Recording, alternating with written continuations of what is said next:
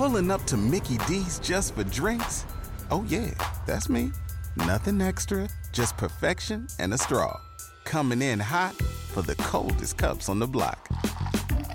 Because there are drinks. Then there are drinks from McDonald's. Mix things up with any size lemonade or sweet tea for $1.49. Perfect with our classic fries. Price and participation may vary. Cannot be combined with any other offer. Ba-da-ba-ba-ba.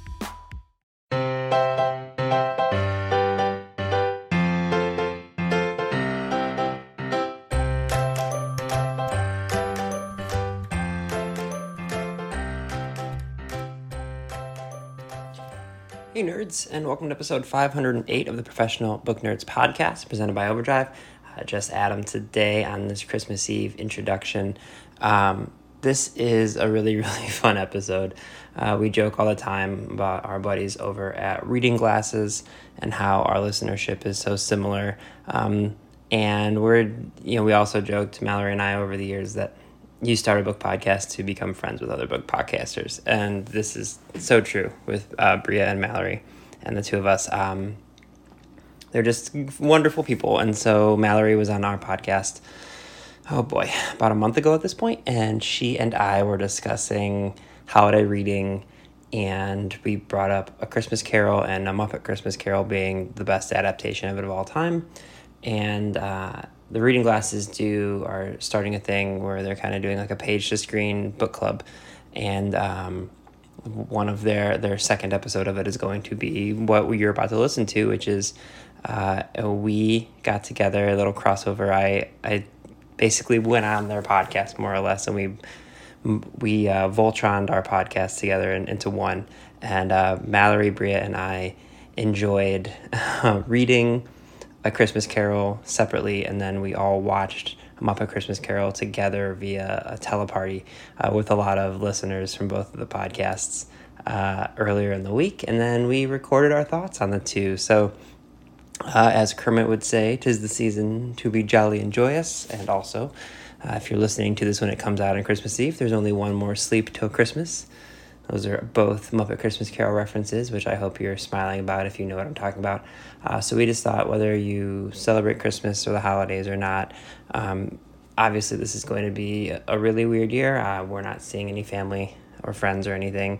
I know a lot of people out there are doing the same. So we just thought a fun little gift to our mutual listeners would be to hear all of us talk about A Christmas Carol and A Muppet Christmas Carol. So that's what Mallory, Bria, and I did. The one thing that I am sorry about is if you do listen to both of our podcasts, you're going to get the same podcast on your feed today from both of us, just because we're all the two podcasts are releasing the same thing. So not going to wait around anymore. What you're going to hear after the transition music is kind of their version of an intro. So if you're familiar, it'll be Mallory and Bria talking first, and I'm kind of like a guest on there. So that's everything. Again, if you celebrate the holidays, I hope you have a wonderful Christmas Eve and a wonderful Christmas Day. And if you don't, I hope you're just having a wonderful week. We will be back next week with our January 2021 book preview.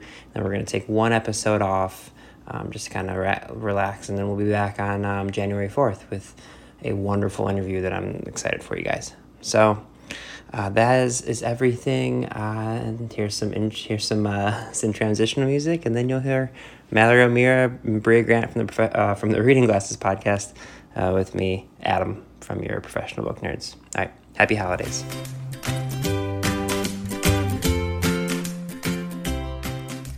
You're listening to Reading Glasses and Professional Book Nerds, two book podcasts about books, book culture, literary life, and libraries designed to help you read better. This is a special holiday crossover tandem episode that we're doing.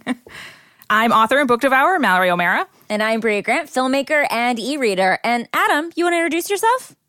I was just going to say, do I get to do one of the things where I'm like, I'm Adam Sokol, professional book nerd and pup dad? Yeah! This episode is a special page-to-screen book club episode, the holiday edition. Y'all asked for this during our Maximum Fun Drive, and here we are, giving it to you. Very exciting. We're talking today about some holiday reading. Charles Dickens' A Christmas Carol, and its greatest film adaptation, which we will definitely be discussing in detail, A Muppet Christmas Carol. So before we talk about A Christmas Carol, what is everybody reading? Who's starting? Oh, I always start, Adam. That's the show. I don't know where you fit in. We have to figure this out. We're going to have to feel our way through. We're going to figure it out. I'm bossy, so I start. So I think I talked about this. Actually, it's so weird. I talk about book worlds colliding. I'm also guesting on Sword and Laser this month, and I already talked about this book on that, but I wanted to talk about it here in case people didn't catch it there, because everyone. So the Glassers, which we're going to put a pin in because I actually have a question to want to know. I want to know what the professional book nerd listeners are called. You can think about it. You have a moment. They're just the not professional book nerds. They're leisure book nerds. Just amateur nerds. Could just be nerds, which is cute. Anyway, the Glassers were like, Bria, we think something in your wheelhouse is magical realism food books. And I was like, but I haven't read that many of those, although I love that book Sourdough, and there's some other books in that category that I like. So now I'm reading a few of them, trying to read them over break, although my break has not yet started, so hopefully it will start soon. But I am reading Natalie Tan's book of Luck and Fortune by Roselle Lim. Does it have a duck on the cover? That's what I thought you said. No, I don't think so. I'm thinking of a totally different book. I'm sorry. No, it doesn't. It's just like the words are written really big. I don't know. I'm reading it on e-reader, so it's hard for me to remember. But as I remember, I mean, I'm looking at it now. No, it's just blue, and it has the words written really big. But it does. I think it's going to have some duck in the book. It's about this woman whose mother. She's had this good relationship with her mother, but it's a little fraught because as she got older, she wanted to start a restaurant, and her mother, who was agoraphobic, was like, I don't want you ever leaving the house. She's fine. She didn't want to leave the house. She just didn't want her to go off and do all these things. So she went off and did them anyway, and they had this falling out, and then her mother dies. And she comes back to Chinatown, and she decides she's going to reopen the restaurant that her grandmother had, and there's some magical realism stuff in there, and there's actually recipes and all sorts of stuff. It's really great. Are they magic recipes? Yeah, they are. They are literally like one thing she knows. I don't think this is give away too much, but she has to do certain things to reopen. To have good luck in opening the restaurant, and it's helping the people in the neighborhood because this particular part of Chinatown hasn't been doing very well, and she's going to help them through these magical recipes. So it is. You love magical food. Well, I like to cook, and I think it combines and I mean, this is really fun because it's food that I don't know that much about. So it's talks about how to make dumplings and stuff. And I'm like, oh, that's fucking rad. Yeah, it's fantastic so far. I'm about halfway through. What are you reading, Adam? Oh, wow. Throwing everybody for a loop. First off, if you haven't, Bria, you should read Gingerbread by Helen Oyeyemi. It's another magic food so one. Good. Oh, yeah. I am currently, I just started this morning as an audiobook. I'm the last human, I think, on Earth to read Sadie by Courtney Summers. No, I've never read it. You're second to last because we haven't read it either. All right. Well, here we are. We're the group. It is there's these two sisters, one's 19 and one's 13, and the 13-year-old, spoiler alert for the first page of the book, is dead. And the 19-year-old sister, Sadie, is going basically on a revenge tour to figure out how her little sister died and get revenge for it. And it's interspersed with a serial-like podcast that's kind of following the clues that she left behind. I don't care for true crime podcasts, but I apparently like books that have true crime podcasts in them because Harold really was another one that has one of these. Yeah. But it's the audiobook's really, really interesting because they have the podcaster, and then they have Sadie, and then they have a whole cast of different people who get interviewed. So it's very it's a very interactive, fun audiobook. So yeah, I really, really enjoying it. And I thought I was the last person, but apparently I'm not. But yeah, Sadie by Courtney Summers is so far really, really good, as everyone else in the world apparently knows. And what are you reading, Mallory? I somehow am still trying to get through as many 2020 releases as I can. What is because going on? I'm a lunatic and I am listening to the audiobook. I finally got it from the library of What We Don't Talk About When We Talk About Fat by Aubrey Gordon, which is a nonfiction book about fatness and fat activism. And it's really great to read this time of year because during the holidays, you see it rampant on social media, people who are like earning their calories and like how to get through the holidays without gaining weight and just like a lot of shitty, shamey food talk around Instagram and Twitter. And this book is brilliant. It's really fantastic. It's such an amazing audiobook that talks about, the ways that the world discriminates against fat people in public spaces, in healthcare, and there's so much like legal weight discrimination, which is just shitty and awful, and it sort of takes fat activism past the point of like, oh yay, body positivity, into like, no, let's fucking fix some shit, and here's all the things that are wrong, and it's really, really great. Again, it's a really great book to read this time of year, but also content warning. There's a lot of this talks about suicide statistics, and it's not a happy book to read, but it is a really, really important one. And I'm glad that I am frantically fitting it into my end of 2020 free fall frantic new release reading. So that's What We Don't Talk About When We Talk About Fat by Aubrey Gordon. And mine was Natalie Tan's Book of Luck and Fortune by Roselle Lim. And Adam? And mine was Sadie by Courtney Summers. Wow, Adam, you're fitting right in.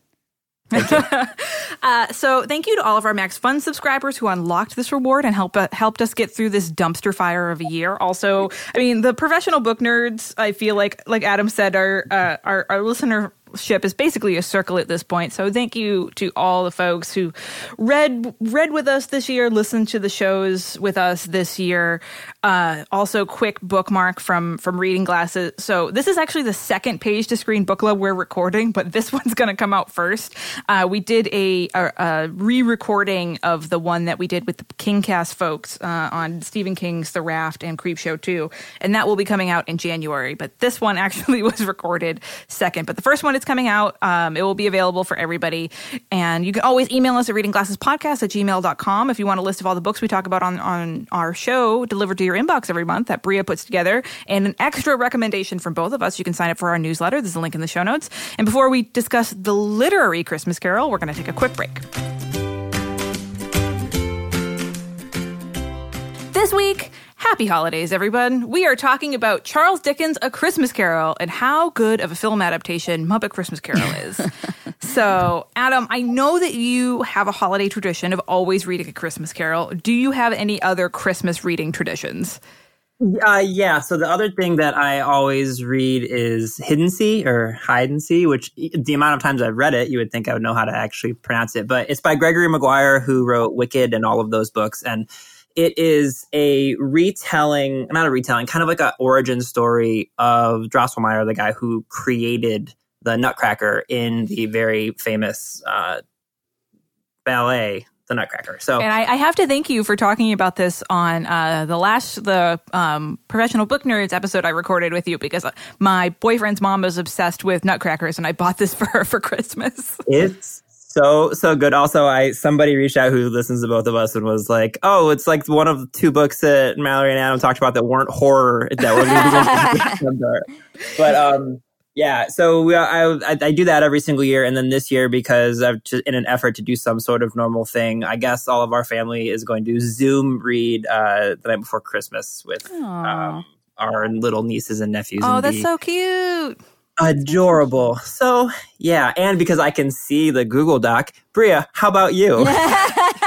Adam, you're a natural. Thank you. Seeing how the vegan sausage is made. I don't have any book related ones. Mine are all movie related. I watched something Christmassy on Thanksgiving.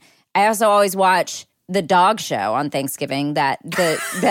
Which is it's not the Westminster. I can't remember what it is. It just comes on every year on Thanksgiving, but that's not Christmas. And Bria just wants to talk about dogs. Yeah. Listen, I'm here for it. I can't remember who won this year, but it got spoiled for me because it doesn't air till like later here. And then I saw a spoiler and I was like, rude. Spoiler of who won this year. Wait, hold on. Does that mean that the only thing that you're not cool about spoilers with is dog shows? I didn't really care. It's not really a big deal. Like that's the one thing I hold on to. But usually on Christmas, my family goes to see a movie. My stepdad only goes to see one movie a year, and that is on Christmas Day. One That's movie adorable. in the theater a year. But maybe this year we're going to do Teleparty. We're trying to figure that out. I don't really know. And then we also, in the past few years, we go eat at a Jewish deli on Christmas Day because I used to cook on Christmas, and then at some point I decided, no, that's not a present for me. Restaurants are open and they can do it for me. I live in Los Angeles. There's plenty of places open on Christmas Day, and I can go and give them a nice tip and not have to cook. So those are my Christmas traditions. Mallory, do you have any? I've talked on the show before about how I read every year. I reread one of the books of the Historic Material trilogy, right around Christmas time. So it's funny because to me they feel like Christmas books because of that, but well, they are not. Well, the first one's snowy, winter. right? I mean, it's very snowy. There's like cold weather things, but I guess like nothing says Christmas to me like trying to kill God. But I realized that as we read A Christmas Carol for this episode, and I think it's the first holiday book I've ever read that isn't a Halloween book. It's might be the first Christmas book I've ever read in my life. I'm thinking maybe Reading Glasses Challenge 2022 we'll have a read holiday book on it. Ooh, I like that. I like it.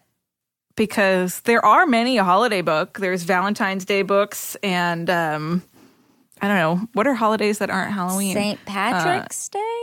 Hanukkah? I don't know. I know they exist. I know there's many a holiday-themed romance novel, but it was kind of excited because I sat down to read Christmas Carol. I was like, holy shit, this is the first Christmas book I've ever read. And speaking of, so Adam, you reread it every year. Do you just, do it for the enjoyment out of it? Do you get something new out of it every year? Yeah, so I read A Christmas Carol every year because at my core, I'm like a 79-year-old. Like, man, I always have been. I was born an old man with a cardigan and flannel pants.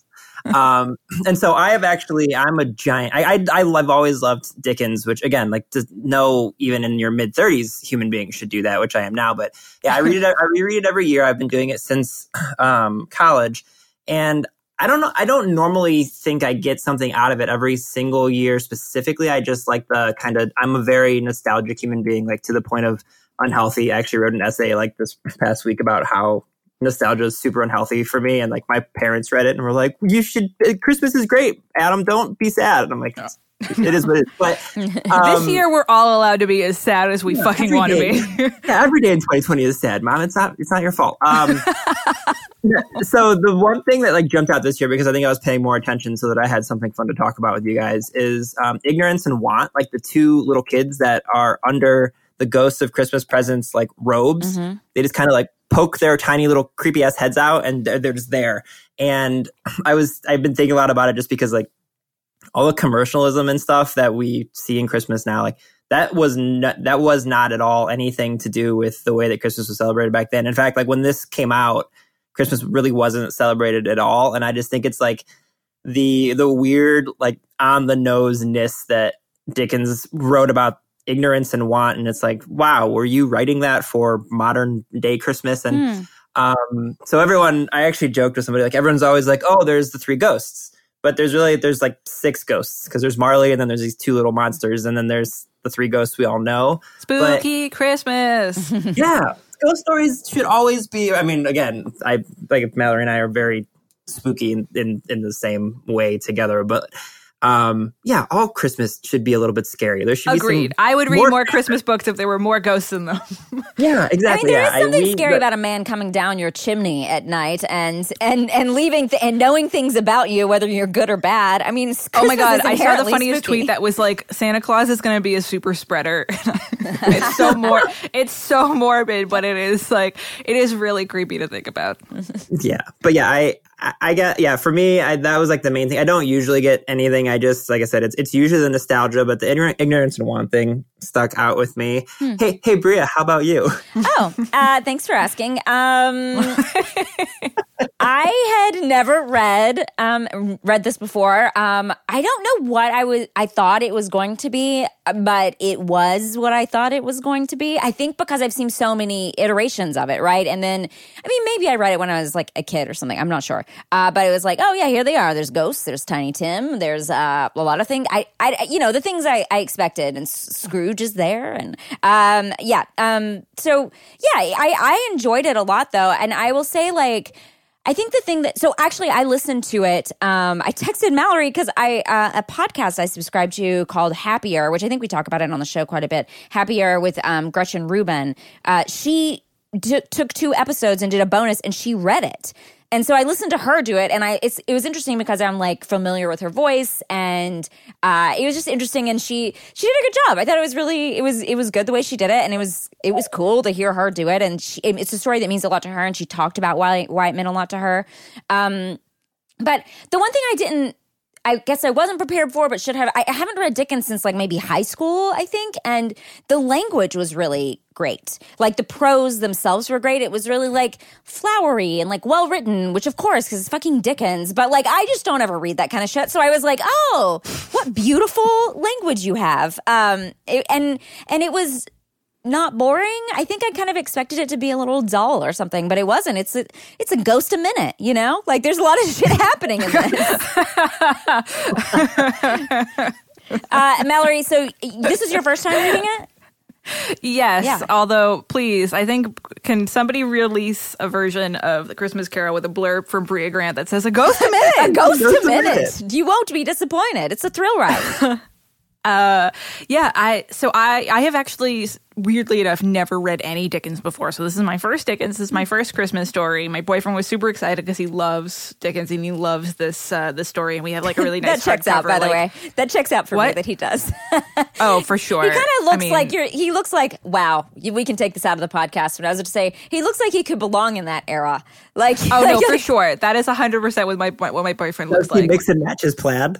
Yeah, my boyfriend looks plaid. He would wear like suspenders and like glasses, and he's basically, my boyfriend looks like Giles from Buffy. Like that's basically 100% what he dresses like all the time. But I really loved it. And like Bria was saying, the language, it really feels like something, and I was kind of doing some research about it because Charles Dickens would actually read this out loud, and it feels like a story that's meant to be read aloud. There's a lot of, just in the sentence structure and the way he wrote it, just felt like it begged to be, read to an audience, which was really interesting.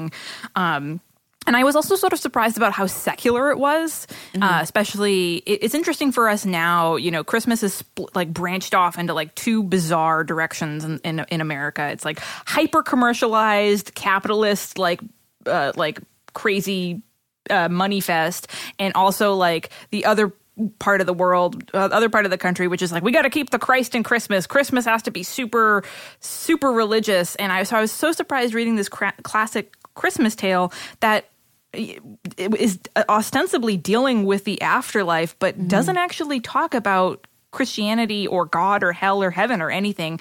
Like, he's talking to ghosts, and they're talking about the afterlife and where he's going to go and where Scrooge is going to go after he dies.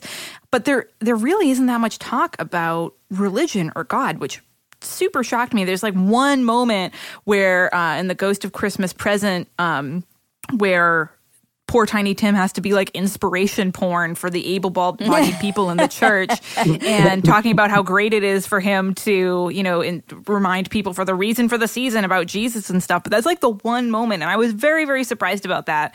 I feel like in the hands of a different author, this story would have had a lot to do with heaven and hell and sins and everything. And they mention it, but in such a secular way. So I was sort of pleasantly surprised by that. Also, I was texting both of you about the food. There were so many things that I almost wish that I read this, because there were a bunch of terms for food and drinks and stuff that we just don't use anymore. Or like the type of the things that, like, I texted you both a photo of the disgusting pudding as it would have been upsetting in the show. Because to me, pudding is like a gelatin-like semi-liquid dessert, right? No, that probably comes in a can or comes in a plastic cup and is flavored chocolate or vanilla or maybe tapioca.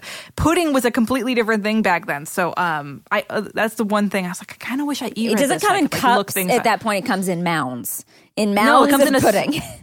It comes in a big cannonball with holly stuck on the top. So I that actually was really helpful for me to look things up and kind of like, because it changes how you look at the story and how, because as she was talking about like, getting the pudding and how she was worried about it, I was like, why are you, what's wrong with your pudding? Like, but I think that that's something that is tough with reading classics from this era, is they're like, bits of clothing and just like little things that are not used anymore or take on different meanings, which I think is a little tough reading older books. The other one you brought up was the lumber room. Didn't you say that? There was like a lumber room? Yes, in the beginning when Scrooge is like, he has just seen the knocker change into the face of Marley, and he's like going to check his like shitty, dark, cold house for ghosts, and he's like, all right, cool, check the other bedroom, checked the lumber room, and I was like, what does that mean? Just a room for wood. Something where he keeps all his 2x4s in. Like, what? And now we call it. Now it's like a computer room, but used to it was a lumber room.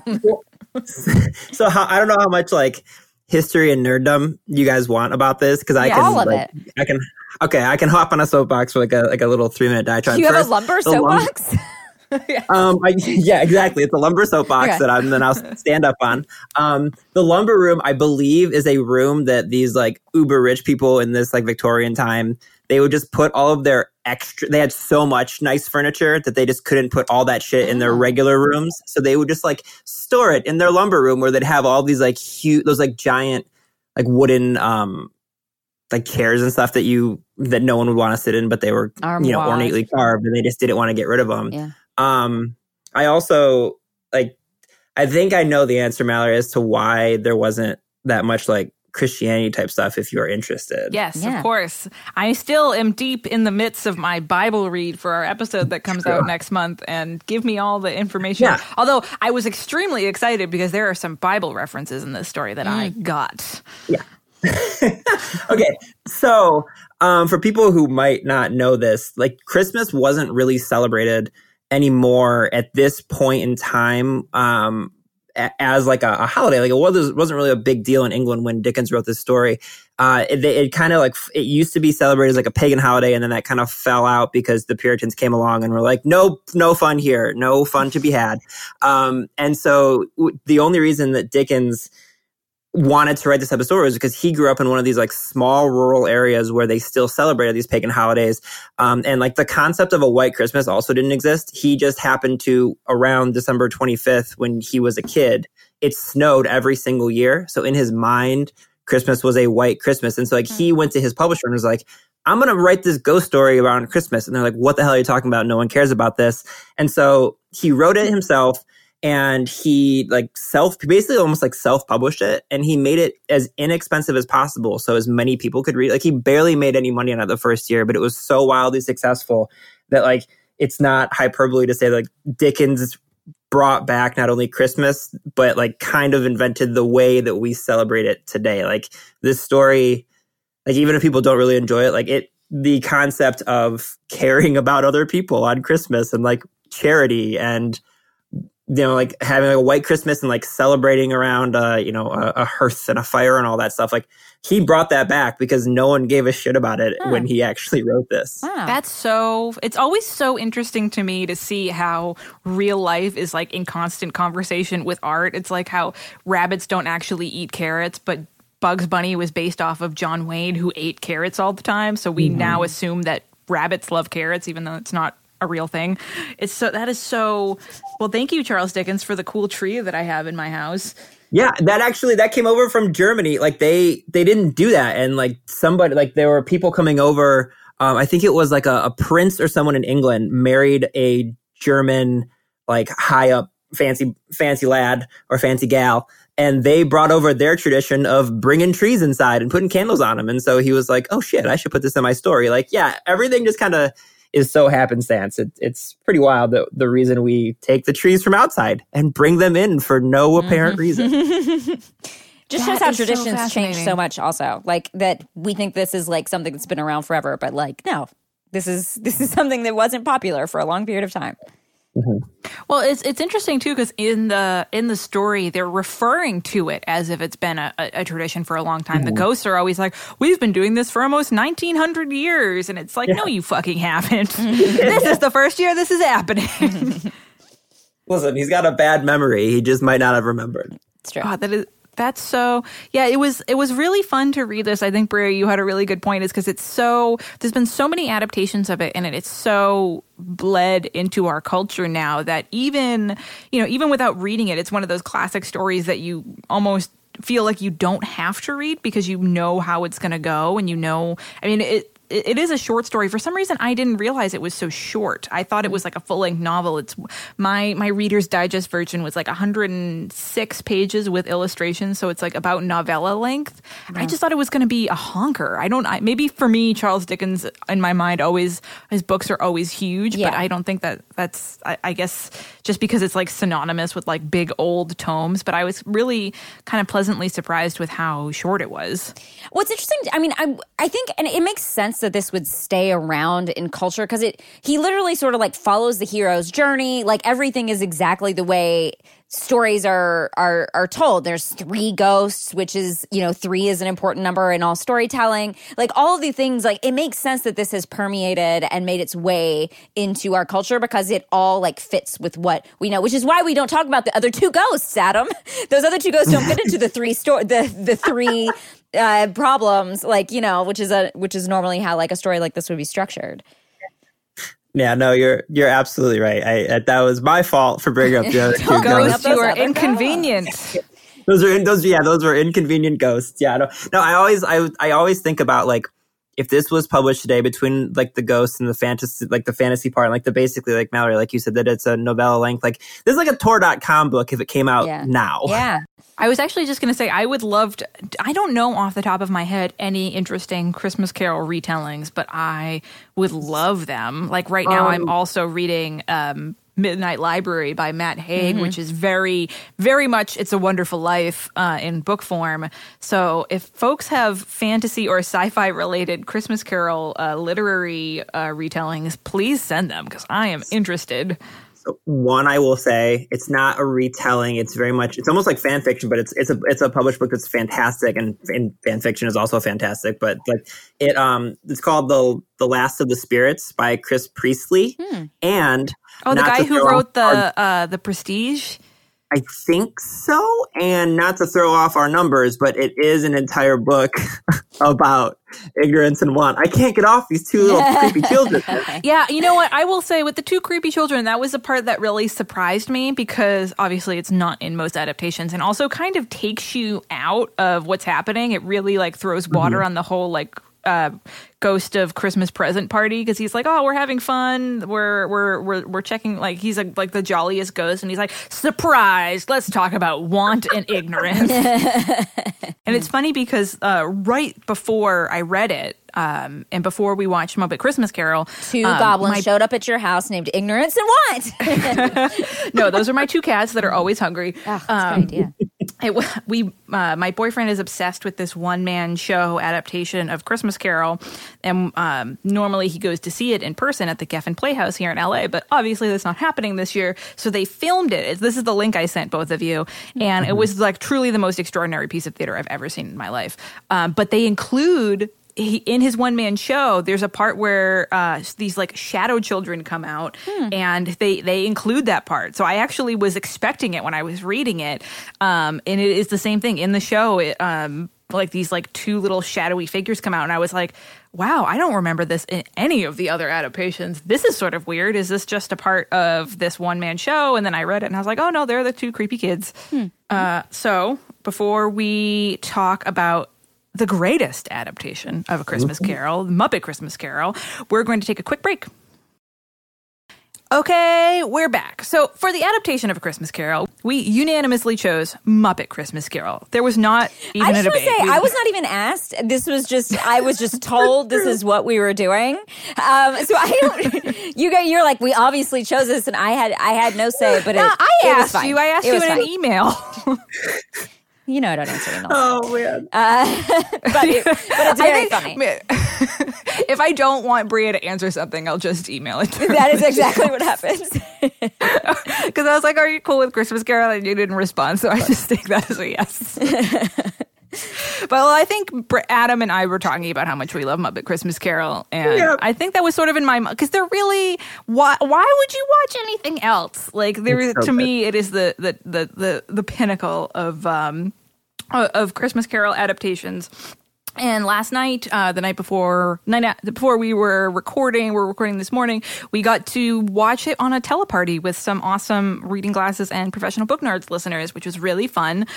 So obviously we all love this adaptation. But first, are there any other adaptations of the story you like? Adam, are there other Christmas Carol movies that obviously you don't love them as much, but maybe love them a lot? Yeah, the one I will say, and it actually came out a few years ago, is The Man Who Invented Christmas. It stars Dan Stevens as Charles Dickens, which is a bit upsetting because he doesn't sing, which he should, in everything that he does. But it's interesting because it tells the story of Charles Dickens writing A Christmas Carol. But like the way that Charles Dickens thought about his characters when he would write is he would think of them as like actual human beings in his brain that were like tugging at him to get back to work all the time. So they do this like interstitial thing of him, or like this interspersed thing rather, of him trying to explain to everyone what A Christmas Carol is going to be as a book and them not getting the concept. And then like he's just being followed around by this guy who's clearly going to be Scrooge. And it goes into it like tells the story of A Christmas Carol while also telling the story of how A Christmas Carol got created. So it's really, really good. So that's, The Man Who Invented Christmas. Like I said, it came out a few years ago, but I highly recommend it. What about you, Bria? Do you have any other favorite Christmas Carol adaptations? Well, the one I can think of that I liked a lot as a kid was the one with Scrooge McDuck. Which is he named for Ebenezer Scrooge? Like he must be, because Scrooge, I feel like, wasn't synonymous with being miserly until Christmas Carol came out. It's not a common name. It's not like you have like a friend named Scrooge growing up. You never know. Back in Victorian England, Scrooge might have been. Yeah, but Scrooge McDuck came around in like the 80s. So like it's not like they had to name him in the 80s. It wasn't like there was some children in my class named Scrooge. Guys, just to clarify, just to remind you, Scrooge is his last name. His name is Ebenezer. Which is, of course, also a name that has never been used again. Scrooge McDuck, his last name is McDuck. His last name is McDuck. His first name is Scrooge. Oh, my God. All of the ducks have Mick in there, because there's Launchpad McQuack, too. Yeah. They're just all Mick. Which is weird. Are they like Irish ducks? Yeah. Some of them have accents. Yeah, because there's a Scottish one, Glomgold. I know a lot about the I went down a deep dive of them one time when I was in line at Disney World. So I looked up a lot of the ducks and the McDuck family, because then they have different names. Anyway, whatever. This is not important. So that's one. There was one in the 80s. I don't remember it that well, but I remember liking it as a kid. And then also on Thanksgiving, which is when I like to watch a Christmas movie, we watched Scrooged. Yes. Scrooged. Yes. Scrooged McDuck. And it's definitely an adaptation, like inspired by the original story. It doesn't have all the same beats at all, but it's very funny. I really enjoyed it. I hadn't seen it in a long time, and I was like, oh, this movie holds up as like a funny kind of movie. I don't know. Bobcat Goldthwait plays the sort of Bob Cratchit-ish character. It's very good. Yeah, I like that movie. That was the only other one I could think of. I'm not wicked big on Christmas movies. I have like 4 Christmas movies that I watch every year, and my boyfriend's been driving him nuts because he's like, well, do you want to watch that? I was like, no, not really. I just want to watch these 4 that I watch every year, and that's about it. Like, I don't want to branch out at all. I just don't really get into Christmas stuff, but I do like Scrooge, probably not enough to watch every year. No. But obviously, Muppet Christmas Carol is one of those 4 perfect Christmas movies that's all you really need. Mm-hmm. So we all love it, obviously. But it was really interesting for me to watch Christmas Carol this year, like I do every year, but looking at it as a literary adaptation. Adam, what do you think? How does this stack up as a literary adaptation for you? Well, first off, it's perfect. They do like. When people think, oh, Muppets, one of the things that I've always really enjoyed about the way that the Muppets do things. And I should say, like, two of my very big level of expertise is not just A Christmas Carol, but I've seen every Muppets thing ever. I actually have a Muppet at my desk that is Adam actually is a Muppet. I am a Muppet. So I'm a Muppet, Waka Waka. And one thing that I love about the Muppets is when they do stuff like this, they stay shockingly close to the source material. Like there's a few small things that this was, even though I've been reading A Christmas Carol forever, I've watched A Muppet Christmas Carol since it came out in like the early 90s because I was like a wee lad at that point. And this was my introduction to A Christmas Carol. And so there's a few things that they do that you just don't really realize. And I think someone might have said it even during our telewatch last night, where I always thought that Jacob Marley was Jacob and Robert Marley. And so when I read it, incredible to me. Yeah. I was just like, holy shit, there's only one of them? And then I was like, oh yeah, because that makes perfect sense because they were just trying to make sure they got all of the biggest Muppets in there. But no, I think it stays like shockingly close, and it goes very, very quickly, and then it also helps that it has like one of the best scores, like soundtracks of any movie ever. Even like outside of Christmas movies, it's just like a perfect soundtrack, and Michael Caine is just like eating up all of the scenery. He just is having the most fun. I love it. I love it. What about you, Bria?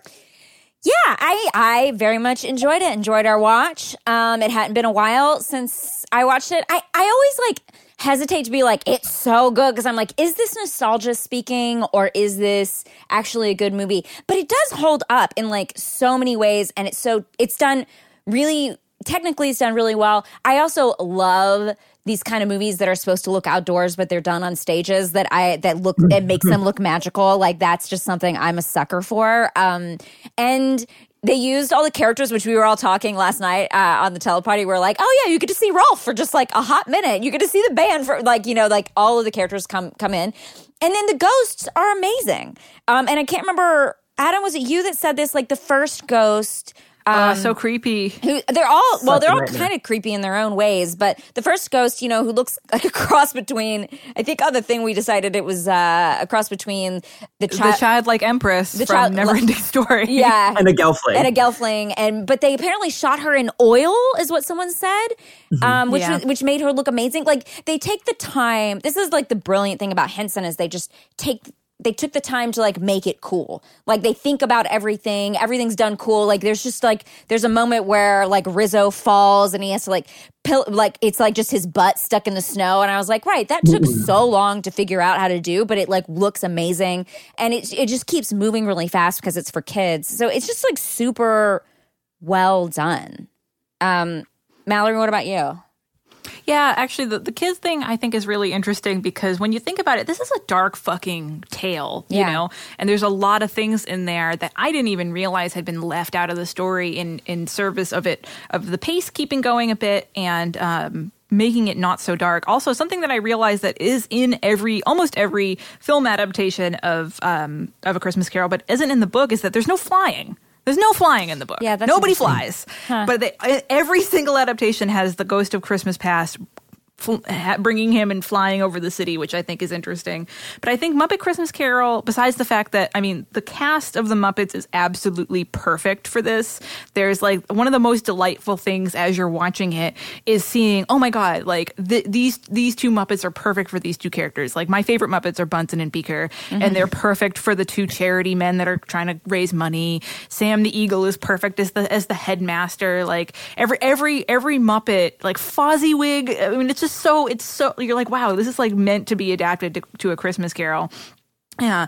And but they really did a good job of taking a dark story and adapting it so it is palatable for kids, but also still really enjoyable. Like one of the things that I'm actually really disappointed that doesn't make it into most adaptations, and I understand why they took it out of this because it's dark as fuck, is at the end with the Ghost of Christmas feature.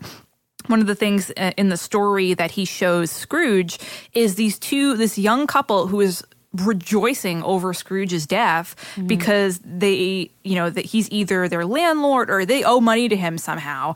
And just the image of these two people who are rejoicing over his death because now they're out of debt is so powerful and really, I think is one of the, not favorite because it's sad and depressing, but I think it's one of the most powerful parts of the book. And I don't see a lot of adaptations including that. And obviously they weren't going to do it here.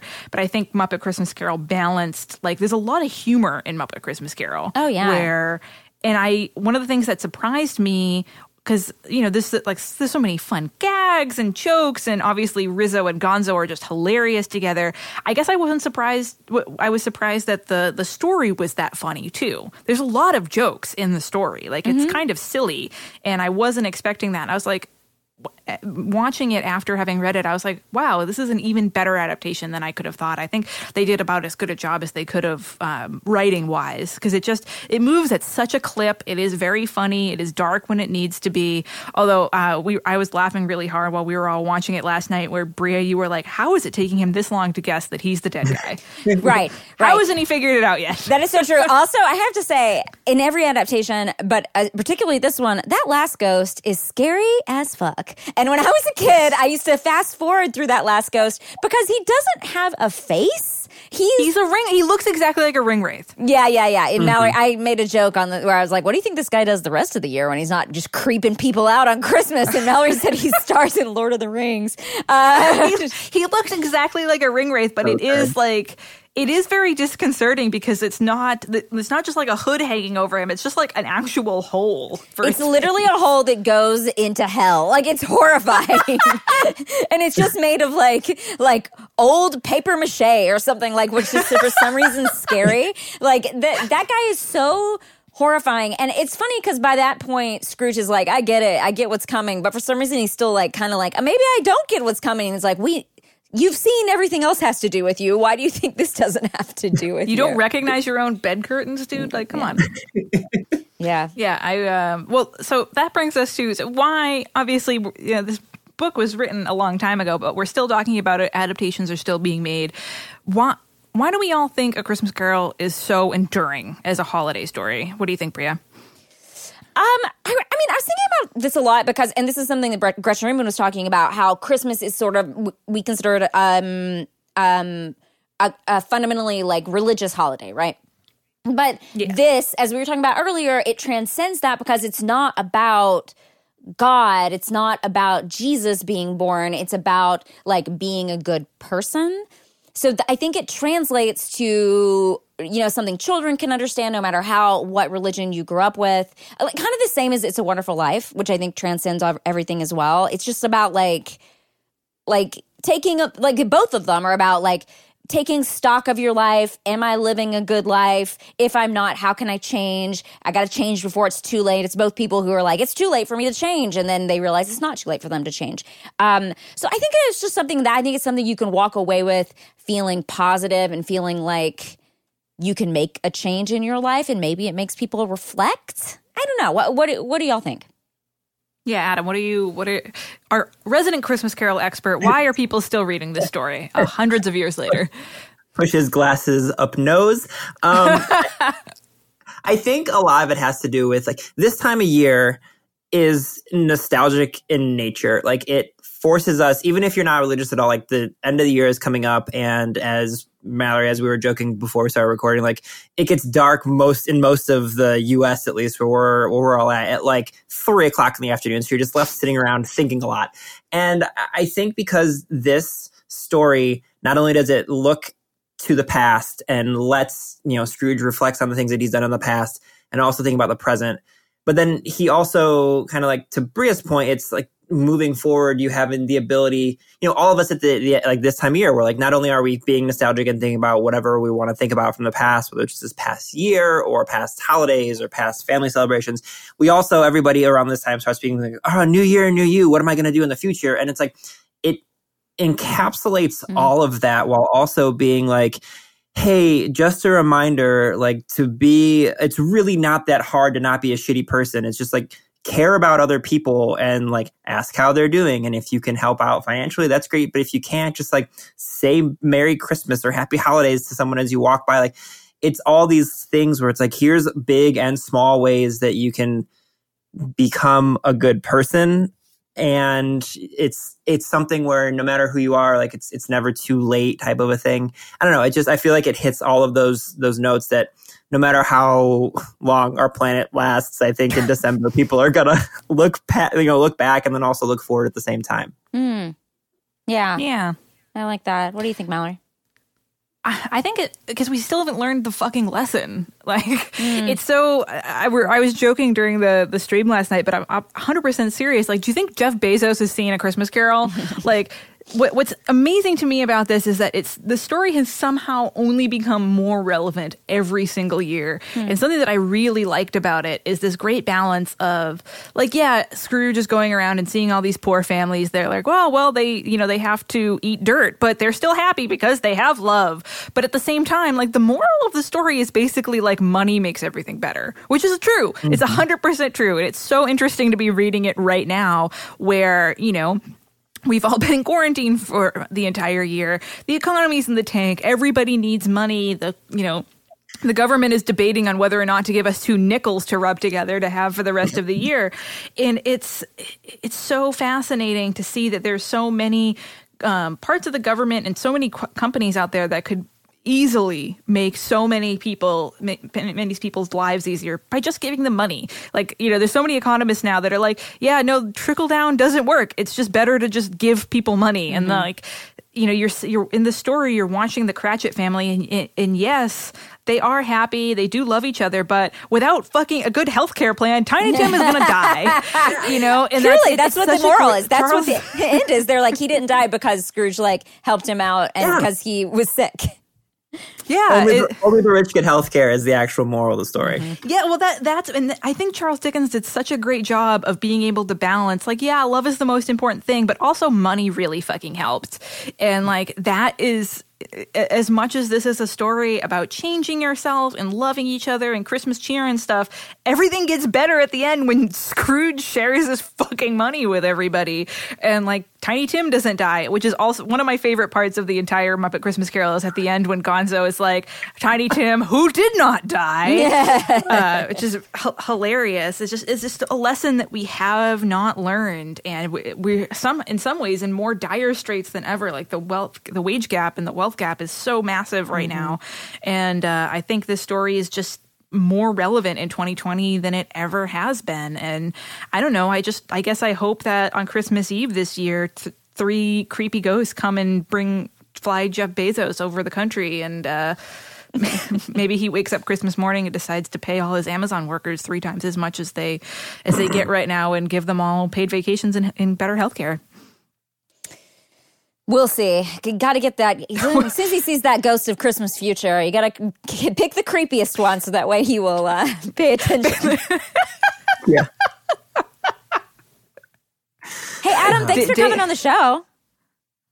Oh, yeah. Thanks for having me, guys. This is like I said, this was like the podcast I think I was always destined to record with you. So I appreciate you thinking of me. Oh, my God. I was so excited. This is a blast. And it's, Bria, thank you for coming up with the Page to Screen book club. I think it's a genius idea. It's been really fun to do so far. Yeah. Great. Yes. Well, this is coming out Christmas Eve. So if you're listening to it the night it comes out, Merry Christmas to all our glassers. And we need to come up with a name for the professional book nerds. I always honestly, I am so lazy. I always just call them nerds. Nerds. That's nerds and glassers. Nerds and Glassers, thank you this is our last episode of the year for Reading Glasses. I think it's also the last episode for Professional Book Nerds. Correct me if I'm wrong. I think we're going to do one the week after this comes out. Oh, yeah, we are. The week after this comes out, we'll do our January 2021 book preview. So you can't even relax for a minute before you start looking forward. So sorry about that. But thank you for listening all year. Thank you for doing this book club with us. It was so much fun. It was laughing and making jokes with everybody on the teleparty on Disney Plus last night. It was amazing. As always, we want to thank Danielle and Kathy and Jessica who run our Facebook group, and Christy and Rachel who moderate our Goodreads page. Remember, you can buy reading glasses, tote bags, and shirts at Bookmarks in the Maximum Fun store. There's a link in the show notes. But you can also buy a lot of extremely cool professional book nerds gear in their store. We have Libby sweatshirts and Libby masks, and I wear my Libby sweatshirt constantly. It is the best sweatshirt that I own. So if you want to support Overdrive and Libby and look extremely cool and cozy doing it, you can check out that store. And if you like the show and want to get me, Adam, Jill, and Bria Christmas presents that are free and will take you less than a minute to do, and you don't have to wrap them, rate and review us on iTunes. It's great for us. It's great for both shows. It makes us feel really good about ourselves. It's a wonderful way to spread some holiday cheer to your favorite book podcasters. And it's really quick. It's easy to do. Give us a 5-star review. You don't even have to write a review if you don't want to. Just rate us. It'll be great. You can email us at readingglassespodcast@gmail.com. Find us on Twitter at readinggpodcast, on Instagram at readingglassespodcast. Thanks for listening. Thanks for reading, and happy holidays. Readers can sample and borrow the titles mentioned in today's episode from Overdrive.com, and our library friends can purchase these titles in Marketplace. Professional Book Nerds is proud to be an Evergreen Podcast signature program. To learn about other Evergreen podcasts, visit evergreenpodcasts.com. Our podcast is produced, recorded, and edited by Adam Sokol and Jill Grunewald, and presented by Overdrive. For more information, visit professionalbooknerds.com. Everybody in your crew identifies as either Big Mac Burger, McNuggets, or McCrispy Sandwich. But you're the Filet-O-Fish Sandwich all day. That crispy fish, that savory tartar sauce, that melty cheese, that pillowy bun. Yeah, you get it. Every time. And if you love the Filet-O-Fish, right now you can catch 2 of the classics you love for just $6. Limited time only. Price and participation may vary. Cannot be combined with any other offer. Single item at regular price. Ba-da-ba-ba-ba.